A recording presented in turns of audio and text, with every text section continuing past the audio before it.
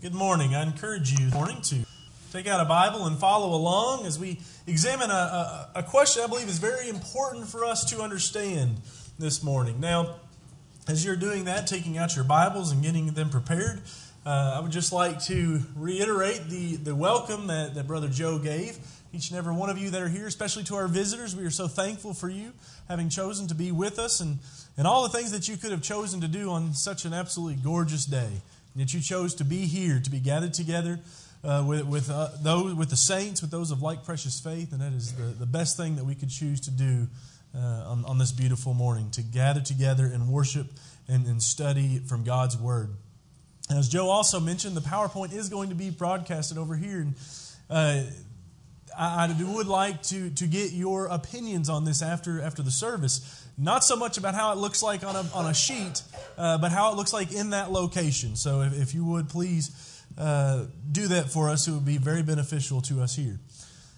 Now, as we examine this question that we're going to be looking at this morning, I hope that there will be a product of this lesson that will be beneficial to you, because it was beneficial to me in studying for it and preparing myself for it. And what prompted me to study this question was because of actually some other questions that I am quite often asked.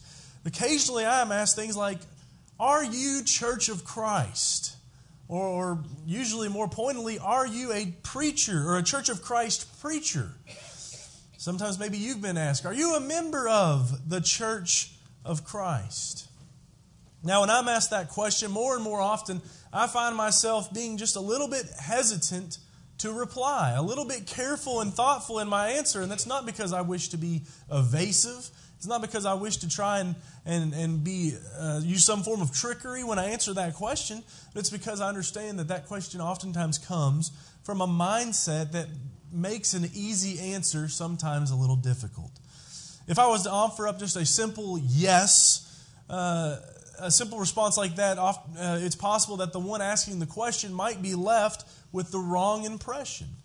And the difficulty revolves around this question right here. That is, what is the Church of Christ?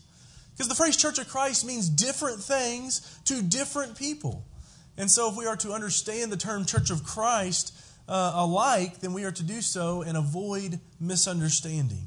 To illustrate the challenge that we face in talking to others about the Church of Christ, I want to look at three different views that are commonly held in our day. The first one is the denominational view. And the explanation of this view is the Church of Christ is made up of churches with the name Church of Christ. Seems pretty obvious view. The Church of Christ is made up of those churches with the name Church of Christ. And the Church of Christ as such is but one denomination amongst many denominations. And together with the other denominations, the Church of Christ and them combined make up the body of Christ. Now, those who may hold this view include many in other denominations, whether it be from the Catholic denomination or a Baptist or Methodist denomination. And it's understandably so because they come from a mindset that is denominational in nature. That is their view. Their own church, their own denomination is but a part of the body of Christ. So we can see obviously that people from other denominations might have this view, but also this is a view that's sometimes held in mainstream churches of Christ. And I say mainstream because they make up the majority of the congregations with the name Church of Christ over the door. Especially when those congregations are filled with members who maybe came from a denomination. Maybe they bring a little bit of that denominational mindset with them.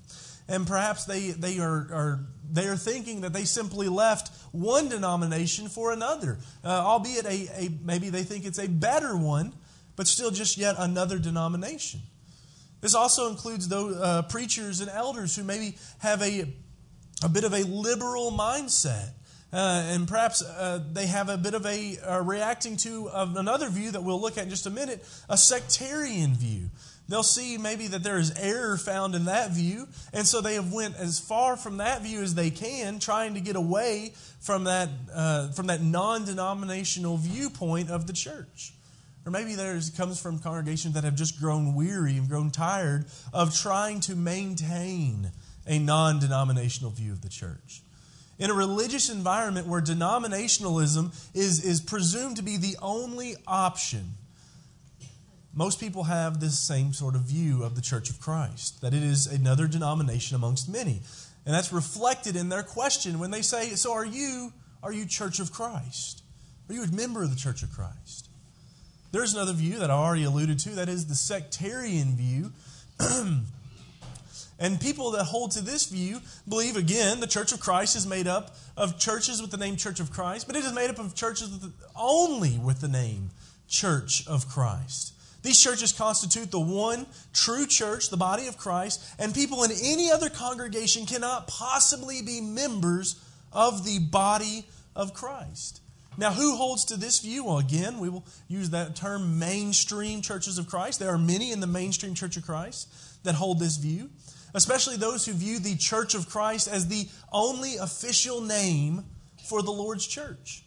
And it's evidenced by their exclusive use of that expression, Church of Christ. It's almost as if it's a banner that they stand under. But this also includes non-mainstream churches of Christ. Those who include, that would include those who identify themselves based on where they stand on certain issues. They would tend to judge a congregation as being a true Church of Christ congregation depending on how they stand on particular issues, such as non-institutional.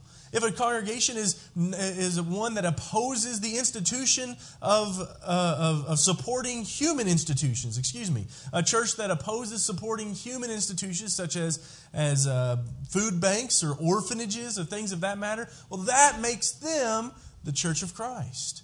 Or those that maybe are all for mutual edification. That is the idea of not having or opposing a located preacher. That would be me. Someone that says, well, we won't have a located preacher, just the men of the congregation will take turns preaching. That is what makes them a faithful Church of Christ. And in particular, those who hold to this sort of view would be those who call themselves the International Church of Christ. They demand allegiance to one head church, which was formerly located in Boston. And they view any church that is not in allegiance to that church as a church that is apostate. This view is often held by those who are trying very hard to maintain a non-denominational view of the Church of Christ. And again, similar to those that maybe hold the denominational view, they are looking at things on a spectrum and they are seeing those who are very, very far left, and they say we have to run very, very far right to divide ourselves from them, and in doing so create sectarianism. But then there is what I will term the third view that we will look at, the biblical view. What does the Bible say about what the Church of Christ is in the universal sense? It describes it in two different ways, and one being this universal sense, and in that it says that it is composed of all Christians. Turn over to Matthew chapter 16 for a moment. Matthew 16 and verse 18, this is the church to which Jesus was referring to. In verse 18, when he said to Peter, I say unto you that you are Peter, and upon this rock I will build my church, and the gates of Hades will not overpower it. Here Jesus is referring to this universal church, the church that he is building. Oh, and over in Hebrews chapter 12. Hebrews chapter 12, verses 22 through 24. Remember these verses, we will refer to them a couple more times during this sermon, but in Hebrews chapter 12, verses 22 through 24, the Hebrew writer says, But you have come to Mount Zion, and to the city of the living God, the heavenly Jerusalem, and the myriads of angels, to the general assembly and church of the firstborn, who are enrolled in heaven, and to God, and the judge of all, and to the spirits of the righteous made perfect, and to Jesus, the mediator of his new covenant, and to the sprinkled blood, which speaks better than the blood of Abel. The Hebrew writer here is saying that is confirming to us that the church is made up of all the saved, those who are living today and those who have already passed on. We also see in the Bible that there is just one universal church. Over in Ephesians chapter 1, Ephesians chapter 1 and in verse 22 through 23. It says, And he put all things in subjection under his feet, and gave him as head over all things to the church, which is his body, the fullness of him who fills all and in all. So we read in Ephesians chapter 1 that the church, the universal church, is referred to as the body of Christ. And over in Ephesians chapter 4 and verse 4, it tells us very plainly, there is one body and one Spirit, just as you were called in one hope of your calling. So we see there is only one true universal church. We can also see when that church began, when that church was instituted on the day of Pentecost. If we were to read through the book of Acts, and especially Acts chapter 2, verses 1 through 47 are describing the institution of that church, especially the latter part of the chapter. But then as we refer to over to Acts chapter 11, and we think who was talking in Acts chapter 2? Peter doing all that discussion in Acts chapter 11. In verse 15, Peter confirms this was the beginning of the church when he says, as I began to speak, and upon us as I began to speak, the Holy Spirit fell upon them, just as he did upon us at the beginning. This was the beginning of the church. And we see that at the beginning of the church, the one true church, this universal church, there was only one way to be added to it. The entrance into the church was done only by being added by the Lord. Back over in Acts chapter 2. Acts chapter 2, verse 41 tells us, so then those who had received his word were baptized, and that day there were added about 3,000 souls. And then in verse 47, praising God and having favor with all the people, and the Lord was adding to their number day by day those who were being saved. What we see in this is that one simply cannot join the true church just by their own volition. They can't just decide, you know what, today I've decided I'm a part of the church. That is what I am. That describes me. No, the Bible tells us that is not the case. Rather, one is added into the church by the Lord himself, and it is him that keeps the membership. There's no agency on this earth that has a book, that has a ledger or of some sort that keeps the registry of the true members. We can't go to any place on this earth and say, hey, look me up. Am I a part of that true church? No, the enrollment is in heaven. We read that over in Hebrews chapter 12 earlier, but let's look over at 2 Timothy now. 2 Timothy chapter 2. In 2 Timothy chapter 2 and in verse 19, listen to how it describes the relationship of God's knowledge with those who are saved. It says, nevertheless, the firm foundation of God stands, having his seal. The Lord knows those who are his. And everyone who names the name of the Lord is to abstain from wickedness. God keeps the ledger. God has the membership. The book is a divine book, the book of life, in which our names are added to. And there is no place on earth where we can go and double check to make sure our name is in that. Again, not only is the church universal composed of all Christians, but it is composed of all the saved. The Lord is presenting to himself a church that is holy and without blemish, as Ephesians 5 verses 25 through 27 tells us. So those who are in the church are going to be those who are not sinning, those who are not repenting from sin. Because those who do sin, those who refuse to repent, who refuse to turn away from sin, well, the Bible tells us very simply what God does with those people. They are, John chapter 15, verses 2 and verse 6, cut off. They're cut off from the vine. Romans chapter 11, verses 19 through 22, they are cast off. Revelation chapter 3, verse 16, they are spewed out. The church universal is made up of only the saved. If we are not saved, if we are either lost or we maybe at one point were saved but now continue to walk in sin, we are not a part of the church universal. And so that tells us that we must, to be in the church universal, we must be saved. For the Lord is the Savior of his body. Ephesians chapter 5. In that passage in Ephesians 5 that talks about the way the husband or the wife is to having a relationship with the husband and the husband's relationship with the wife. Notice what it says in verse 23 here. It says, for the husband is the head of the wife, as Christ also is the head of the church, he himself being the Savior of the body. If the church is his body, then we must be a part of the body for him to be our Savior. And since the Lord adds one to his church when they are saved, one cannot be saved and not be in the church universal. Another thing that we notice is that there is no earthly organization to the church universal. Now, there is organization to God's church. Ephesians chapter 2, verses 19 through 22.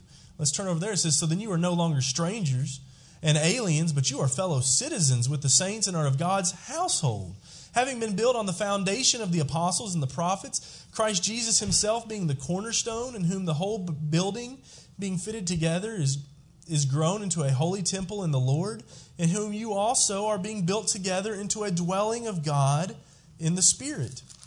And then over in 1 Peter chapter 2. 1 Peter chapter 2 and verse 5. Peter says in this passage, 1 Peter chapter 2 verse 5, I'm in 2 Peter, excuse me. 1 Peter 2 verse 5, "And you also, as living stones, are being built up as a spiritual house for a holy priesthood, to offer up spiritual sacrifices acceptable to God through Christ Jesus." What does that tell us? That tells us there's definitely organization in the church, in God's church, in the universal church. But that organization that exists is spiritual in nature. For example, Christ is the cornerstone of the church. And together with him, with his apostles and his prophets, they have laid the foundation of the church. And all Christians living and even those who have passed on, the Christians are these stones that the church is built upon, building up the church. And we see Christ as the head of the church. So what that means is there's no earthly headquarters for the church. That means there's no telephone number that we can just pick up. We can dial up and say, "Hey, I want to speak to the head of the church." Because the head of the church is Christ, and the headquarters are in heaven. What that means then, if there is no earthly organization, there is no way for the church to be divided. If there was an earthly organization, certainly division could exist. And if divisions appear to exist in a local church, what we'll talk to about in a minute, then unscriptural organizations of the church must have been created. Such organization can have division, but not within the Lord's church universal. Those who would seek maybe to divide the church through doctrine or through conduct, again, what happens to these people? They are simply cut off by the Lord himself. Ephesians 4 reminds us there is and there will always be the one body. Not a body divided, but the one body. And so we need to make sure that we are remaining faithful to be in that one body. Now, another thing that we might notice about the church is that death doesn't affect membership of the church universal. As we read in Hebrews 12, the church universal is made up of the saved, both living and the dead. Turn over to Philippians chapter 1 for a minute. In Philippians chapter 1, we see that when one dies with Christ, they are still with Christ. Ephesians chapter 1, verses 21 through 23, Paul talking, he says, "For to me to live is Christ, and to die is gain. But if I am to live on in the flesh, this will mean fruitful labor for me, and I do not know which to choose. But I am hard-pressed from both directions, having the desire to depart and be with Christ, for that is very much better." So death does not affect our membership in the church universal. Then lastly, I want to point out that the church universal does not have one official name. There are many terms used to describe it, and no exclusive name or term is ever used to describe it. Over in 1 Corinthians chapter 10. 1 Corinthians chapter 10 and verse 32. Here we read, "Give no offense either to Jew or Greek or to the church of God." The church of God is used to describe the church universal there. In Ephesians chapter 1, we already read that passage. We'll turn back over there again. Ephesians chapter 1, verses 22 and 23. We'll remember here it is referred to as the body in verse 23, which is speaking of the church, which is his body, the fullness of him who fills all in all. In Colossians chapter 1, in verse 13, Colossians 1 and verse 13 says, "For he rescued us from the domain of darkness and transferred us to the kingdom of his beloved Son." Yet another phrase that is used to describe the church universal. And so these are a biblical view of the universal sense of the church, composed of all Christians, just having one, begun on the day of Pentecost, entered into by being added by the Lord, kept up, the books of membership kept up by the Lord. It consists of all the saved and is something we must be a part of to be saved. Has no earthly organization, can't be divided. Death doesn't affect membership, and it does not have any one official name. But this is not the only way the church is described in the Bible. Another biblical view of the church is the sense of the church local. And again, here we see the church local is composed of Christians, but composed of Christians in one location. A local church is made up of Christians in a geographical area. 1 Corinthians 1, chapter 2 talks about the church at Corinth. 1 Thessalonians 1:1 talks about the church of the Thessalonians. In contrast to the church universal, we see the church universal made up of Christians everywhere. But the church local is a localized group, a gathering of Christians who are members of the church universal. The thing we see is that there are many churches. Paul had reference to local churches when he wrote in Romans chapter 16 and verse 16, the churches of Christ greet you. Romans 16:16, greet one another with a holy kiss. All the churches of Christ greet you. And again, over in Galatians chapter 1. Galatians chapter 1 and verse 2. He says, and all the brethren who are with me to the churches of Galatia. He's referring to many churches. And where it comes to the church universal, there is just one. There are many local groups of saved believers, those who make up the church universal, that would be part of the church of a local church. Now, the church universal began in Antioch, or in Jerusalem, The church universal began in Jerusalem on the day of Pentecost. But local churches have begun at different places and at different times. They begin whenever people join themselves together. As the gospel spreads and people respond to it, people in a particular area start a local church when they agree to work together as one. It's exactly what we see happening over in Acts chapter 11. Acts chapter 11, verses 19 through 26, is the church at Antioch. It says, so then those who were scattered because of the persecution that occurred in connection with Stephen made their way to Phoenicia and Cyprus and Antioch, speaking the word to no one except Jews alone. But there were some of them, men of Cyprus and Cyrene, who came to Antioch and began speaking to the Greeks also, preaching the Lord Jesus. And the hand of the Lord was with them, and a large number who believed turned to the Lord. And the news about them reached the ears of the church at Jerusalem, and they sent Barnabas off to Antioch. Then when he arrived and witnessed the grace of God, he rejoiced and began to encourage them all with a resolute heart to remain true to the Lord. For he was a good man and full of the Holy Spirit and of faith. And considerable numbers were brought to the Lord, and he left for Tarsus to look for Saul. And when he found him, he brought him to Antioch, and for an entire year they met with the church and taught considerable numbers, and the disciples were first called Christians in Antioch. What do we see happening in Antioch? We see that from the scattering of the Jews, from the Christians from Jerusalem, they had gone out and they had began telling other people what they had learned, what they were being taught, and what they were following. And as other people began to learn what they were teaching them, they began to look and listen to the gospel account that they were reciting to them. They began to grow as well. They began to be pricked of heart as they were in Jerusalem, and they decided we need to be a part of this too. And as these people began to join themselves together, they started to form local churches of the universal church. And they entered into that by joining themselves together. See, when one wishes to become an accepted member of a local church, they join themselves to that church. We had the blessing of having that happen just today with Sister Dorinda, joining herself with us here to work together. This is the example that Paul did.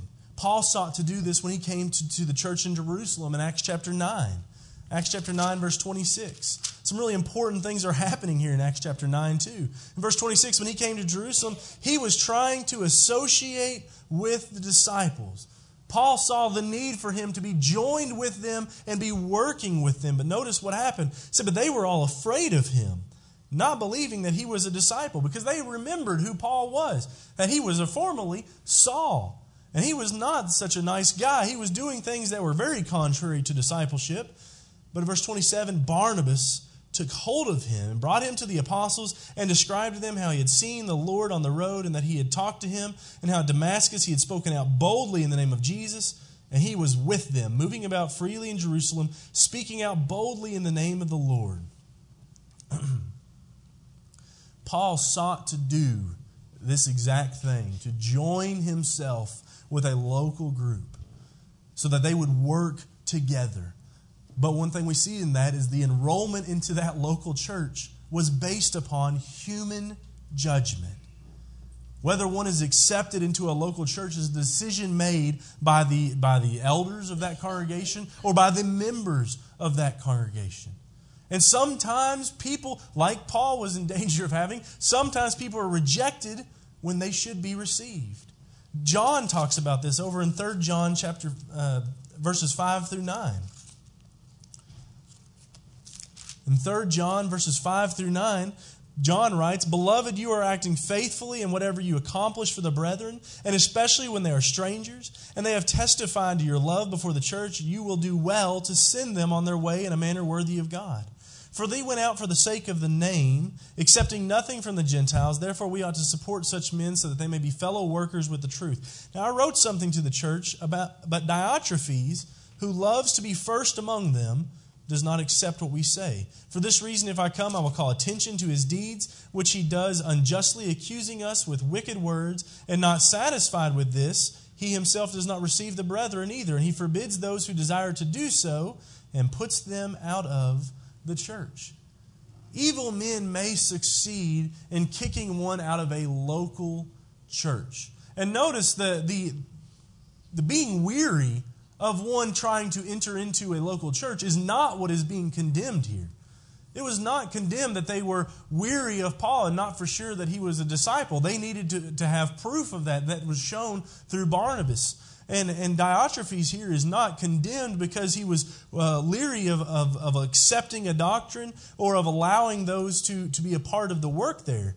But it was because of his attention to himself, his desire to be first, and his rejection of sound doctrine, and then the rejection of those who would accept sound doctrine. He was being evil in that sense. And so evil men can succeed in kicking one out of a local church. But remember, only the Lord, we went over in the universal church, only the Lord determines who stays in the universal church.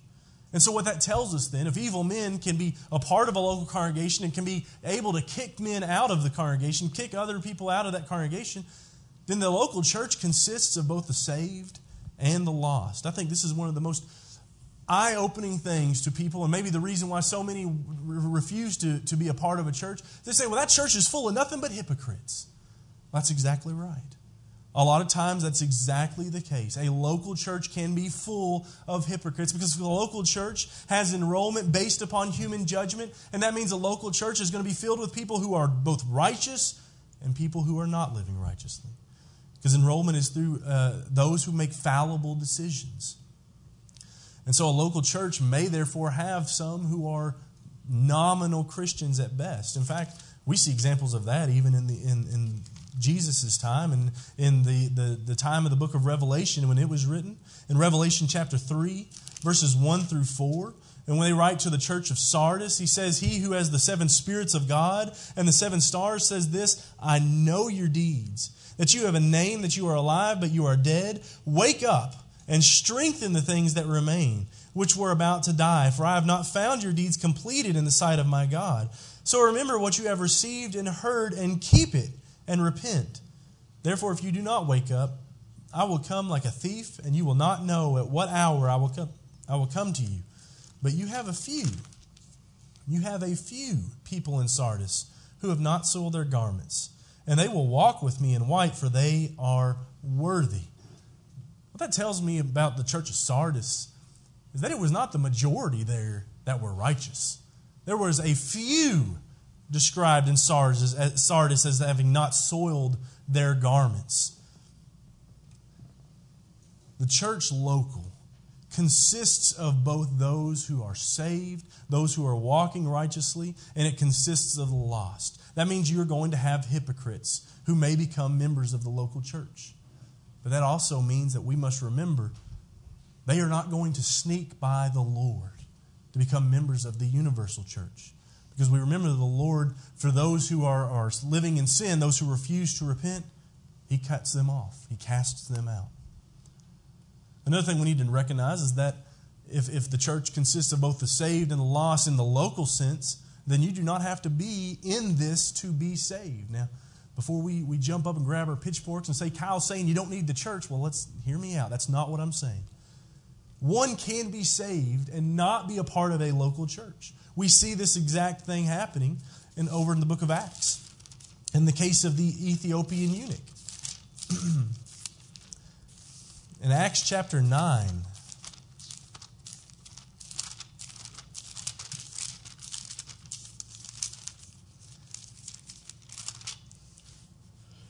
Acts chapter 8 and verse 39.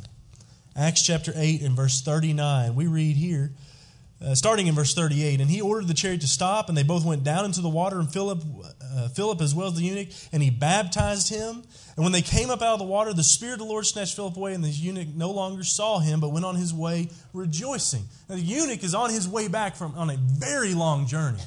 I imagine the eunuch is not just about right back to Ethiopia. He's come from Jerusalem and he's got a long ways to go. And somewhere in the midst of his journey, he runs. Philip is able to meet with him, and he learns from him the truth. And he says, I have to respond to this. What's hindering me? Here's water. Why can't I be saved? Philip said, let's do it. Let's come down. Let's be baptized. And he was baptized and he was saved. And he still has a long journey ahead of him. So we can see that you don't have to be in the church to be saved, but it should be temporary. It should be very temporary. In the universal church, this is absolutely impossible. We must be in the church universal, in the church that Jesus died to institute, and the church that Jesus speaks about in Matthew. We must be a part of that to be saved. But we can be a part, or we can not be a part of the church and still hear the message that is proclaimed and respond to that message and be saved. But it'll be very hard for us to continue, and actually impossible for us to continue walking as Christians without the local church. But we do not have to be a part of that to first be saved. The second thing we see is that the earthly church, or the local church, does have earthly organization. In Philippians chapter 1,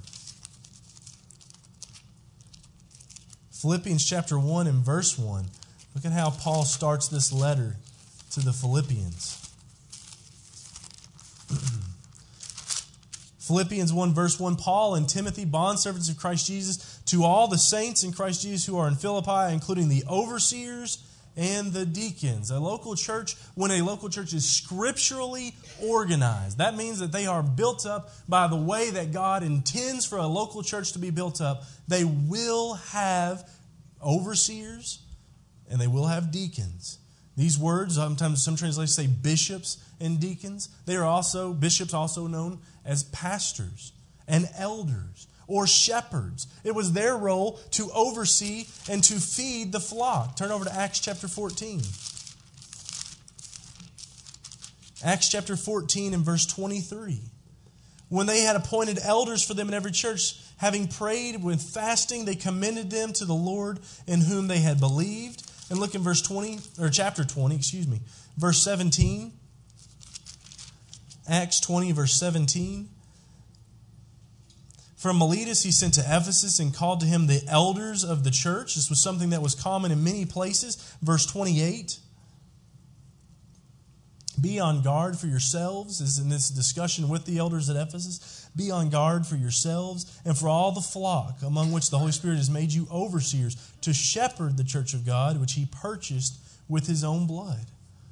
So we see there is organization within the local church, in which God intends for there to be. He intends for there to be elders to oversee the flock.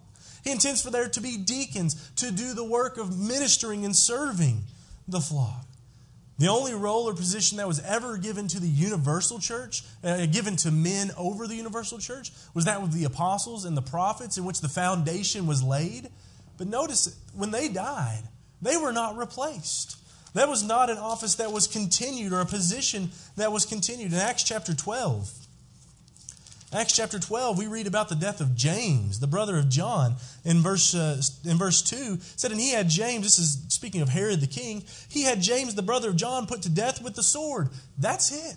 That's the last that we hear of the role of James as an apostle, and nobody has ever picked to replace James. Their job was done. But the earthly organization of the local church is one carried out by elders and by deacons. We also need to note that since there is earthly organization, a church can be divided. Local churches can easily be divided over doctrine or sometimes over personalities. This was the case of the church at Corinth. Look over in 1 Corinthians chapter 1. 1 Corinthians chapter 1, verses 10 through 13, he says, now I exhort you, brethren, by the name of our Lord Jesus Christ, that you all agree and that there be no division among you, but that you be made complete and in the same mind and in the same judgment. For I have been informed concerning you, my brethren, by Chloe's people, that there are quarrels among you. Now I mean this, that each one of you is saying, I am of Paul, and I am of Apollos, and I of Cephas, and I of Christ. Has Christ been divided? Paul was not crucified for you, was he? Or were you baptized in the name of Paul? Paul's talking to the Corinthian church there, and he's talking about this fact that division was existing at that time. They were being divided because of these different viewpoints that they were having, saying, I'm a part of this. They were creating sects within the Church of Christ. I'm a part of this with Paul, and I'm a part of Apollos. And even over in chapter 3, verses 3 and 4, Paul goes on still talking about this, saying, for you are still fleshly. For since there is jealousy and strife among you, are you not fleshly? Are you not walking like mere men? For when one says, I am of Paul, and another, I am of Apollos, are you not mere men? So absolutely, local churches can be divided. While we can't divide the universal church, we have a responsibility to try and keep the local church from being divided. Another thing that's important to see is that death absolutely does affect membership in the local church. When we die, our membership in a local congregation ends. It carries on in the universal church, but in that local sense, it ends. When Stephen died, over in Acts chapter 8, verses 1 and 2, when Stephen died, it ended his membership with the Jerusalem church. Verse 1 says, Saul was in hearty agreement with putting him to death, speaking of Stephen. And on that day a great persecution began against the church in Jerusalem, and they were all scattered throughout the regions of Judea and Samaria, except the apostles. But some devout men buried Stephen and made loud lamentation over him. Stephen wasn't a part of the church. The church was being dispersed and being spread out. Stephen, his life is over. His membership in this local church has ended. He is buried, and that's the end of his relationship with that local church there. But our membership in the Church Universal continues on after death. Then lastly, I want to focus on this, that we can use different scriptural names in the local church. That names showing relationship to God, names that show relationship to Christ. 1 Corinthians 1 verse 2. One such name says to the church of God, which is at Corinth. A lot of times we probably wouldn't think about attending with the church of God. That's not a place that maybe I'm going to attend, but that is a very scriptural name, the church of God. 1 Corinthians, Romans chapter 16, verse 16 uses the name churches of Christ. Some places are identified by the location of their members. Another one we talked about a little bit yesterday in our study at Jay's place, but in 1 Thessalonians chapter 1, maybe a name we probably hadn't ever given much thought, is a name that reflects the location of the members. 1 Thessalonians 1:1, Paul and Silvanus and Timothy to the church of the Thessalonians. Now, oftentimes do we think of a name like that? The church of the Thessalonians in God the Father and the Lord Jesus Christ. That name is repeated over in 2 Thessalonians. In Paul's next letter to him, it's still a name that they are using. To the church of the Thessalonians in God our Father and the Lord Jesus Christ. There is no one official name, but we should be desiring to use scriptural names. When we speak of the name of a local church, we should desire to have scriptural names. So these two views, the biblical view of the church universal and the church local, who is it that holds to these views? Well, again, many in the mainstream Church of Christ hold to this view. Though sometimes there is a definite trend towards denominationalism, there are still those who call for non-denominational, or maybe more accurately, historical Christianity. Christianity like that of the first century, Christianity like that of which we read about in the Bible. And then there are those in non-mainstream churches of Christ. Those who often, again, identify themselves as non-institutional. Those who maybe oppose that which leads to denominationalism. Those who oppose a church support of a human institution. Those who oppose a church-sponsored arrangement where one church oversees the work of other churches. Churches of Christ like that oftentimes will hold to this biblical view. And then there are churches that are unknown by others of the Church of Christ. Those who might wear another scriptural name, maybe such as the Church of God, but yet they hold true to the apostles' doctrine revealed in the New Testament. And they are both known by the Lord and recognized by the Lord as belonging to Him. And then there are churches that may not be true in all regards. Those who may have a correct view of the church origin and maybe a correct view of church organization, but maybe they remain ignorant or in error regarding other things, such as the proper worship or work of the church. Sometimes churches like this will still hold to a biblical view. And so, in conclusion, what does all this mean? When we come to this question, what is the Church of Christ? Well, as I understand it, and as I strive to use this phrase, the Church of Christ is not a denomination amongst other denominations. And it is not some sect identified by one exclusive name. It is not just something that is the Church of Christ because it says Church of Christ above the door. It is the Lord's church as defined and revealed in the New Testament. The Lord's church is then again spoken of in the Bible in primarily two ways: the church universal and the church local. And when properly understood, we see that the Church of Christ is the one body of Christ. It is the church, Ephesians 4:4, Ephesians 1. The church is made up of disciples called Christians, Acts chapter 11, verse 26. It is made up of those who work and worship together in local churches, and those who abide in the apostles' doctrine, Acts chapter 2, verse 42. It is also made up of those who honor Jesus' prayer for unity in John chapter 17, verses 20 through 21. And it is made up of those who not only honor that prayer for unity, but they still deplore religious division in all its forms, and even including denominationalism, such as seen in 1 Corinthians 1:10. So in response to those original questions, are you Church of Christ? Are you a Church of Christ preacher? Are you a member of the Church of Christ? I oftentimes try to respond like this. I try to say, I am not. I am not Church of Christ, because that reflects a denominational concept. I am a preacher of the gospel of Christ. I'm an evangelist, or just simply, I am a Christian. I'm a disciple of Jesus Christ. I'm a member of His body. I'm a member of the church that you can read about in the New Testament. And you know what? I do work with and I worship with a non-denominational congregation of Christians. We're known as the Lake Street Church of Christ in Nicholasville, Kentucky. But make no mistakes, I am simply a Christian, a part of a local body that's serving Christ. That's my strive, to serve and to follow Jesus without divisions, without denominationalism, and in view of His prayer for unity, and in view of the condemnation of religious division. And I pray that that is your striving as well. Now, this morning, we've talked a whole lot about what the church is. We haven't talked a lot about how to join that universal church. In Acts chapter 2, when that church began, the people that were joining that church were those who were being saved. In Acts chapter 2 and verse 38, Peter told them to be baptized, having their sins washed away, for the forgiveness of their sins. Be baptized for the forgiveness of your sins. They're being saved from their sins.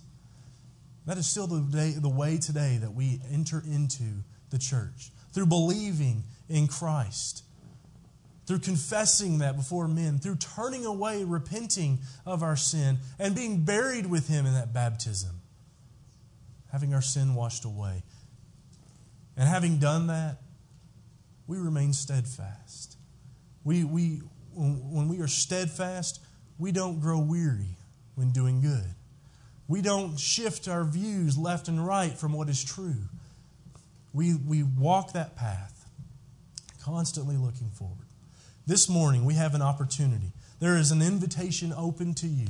If you have not yet done so, to become a child of God, to be transferred into His kingdom, the kingdom of His Son, to be a member of the church that Christ died to institute.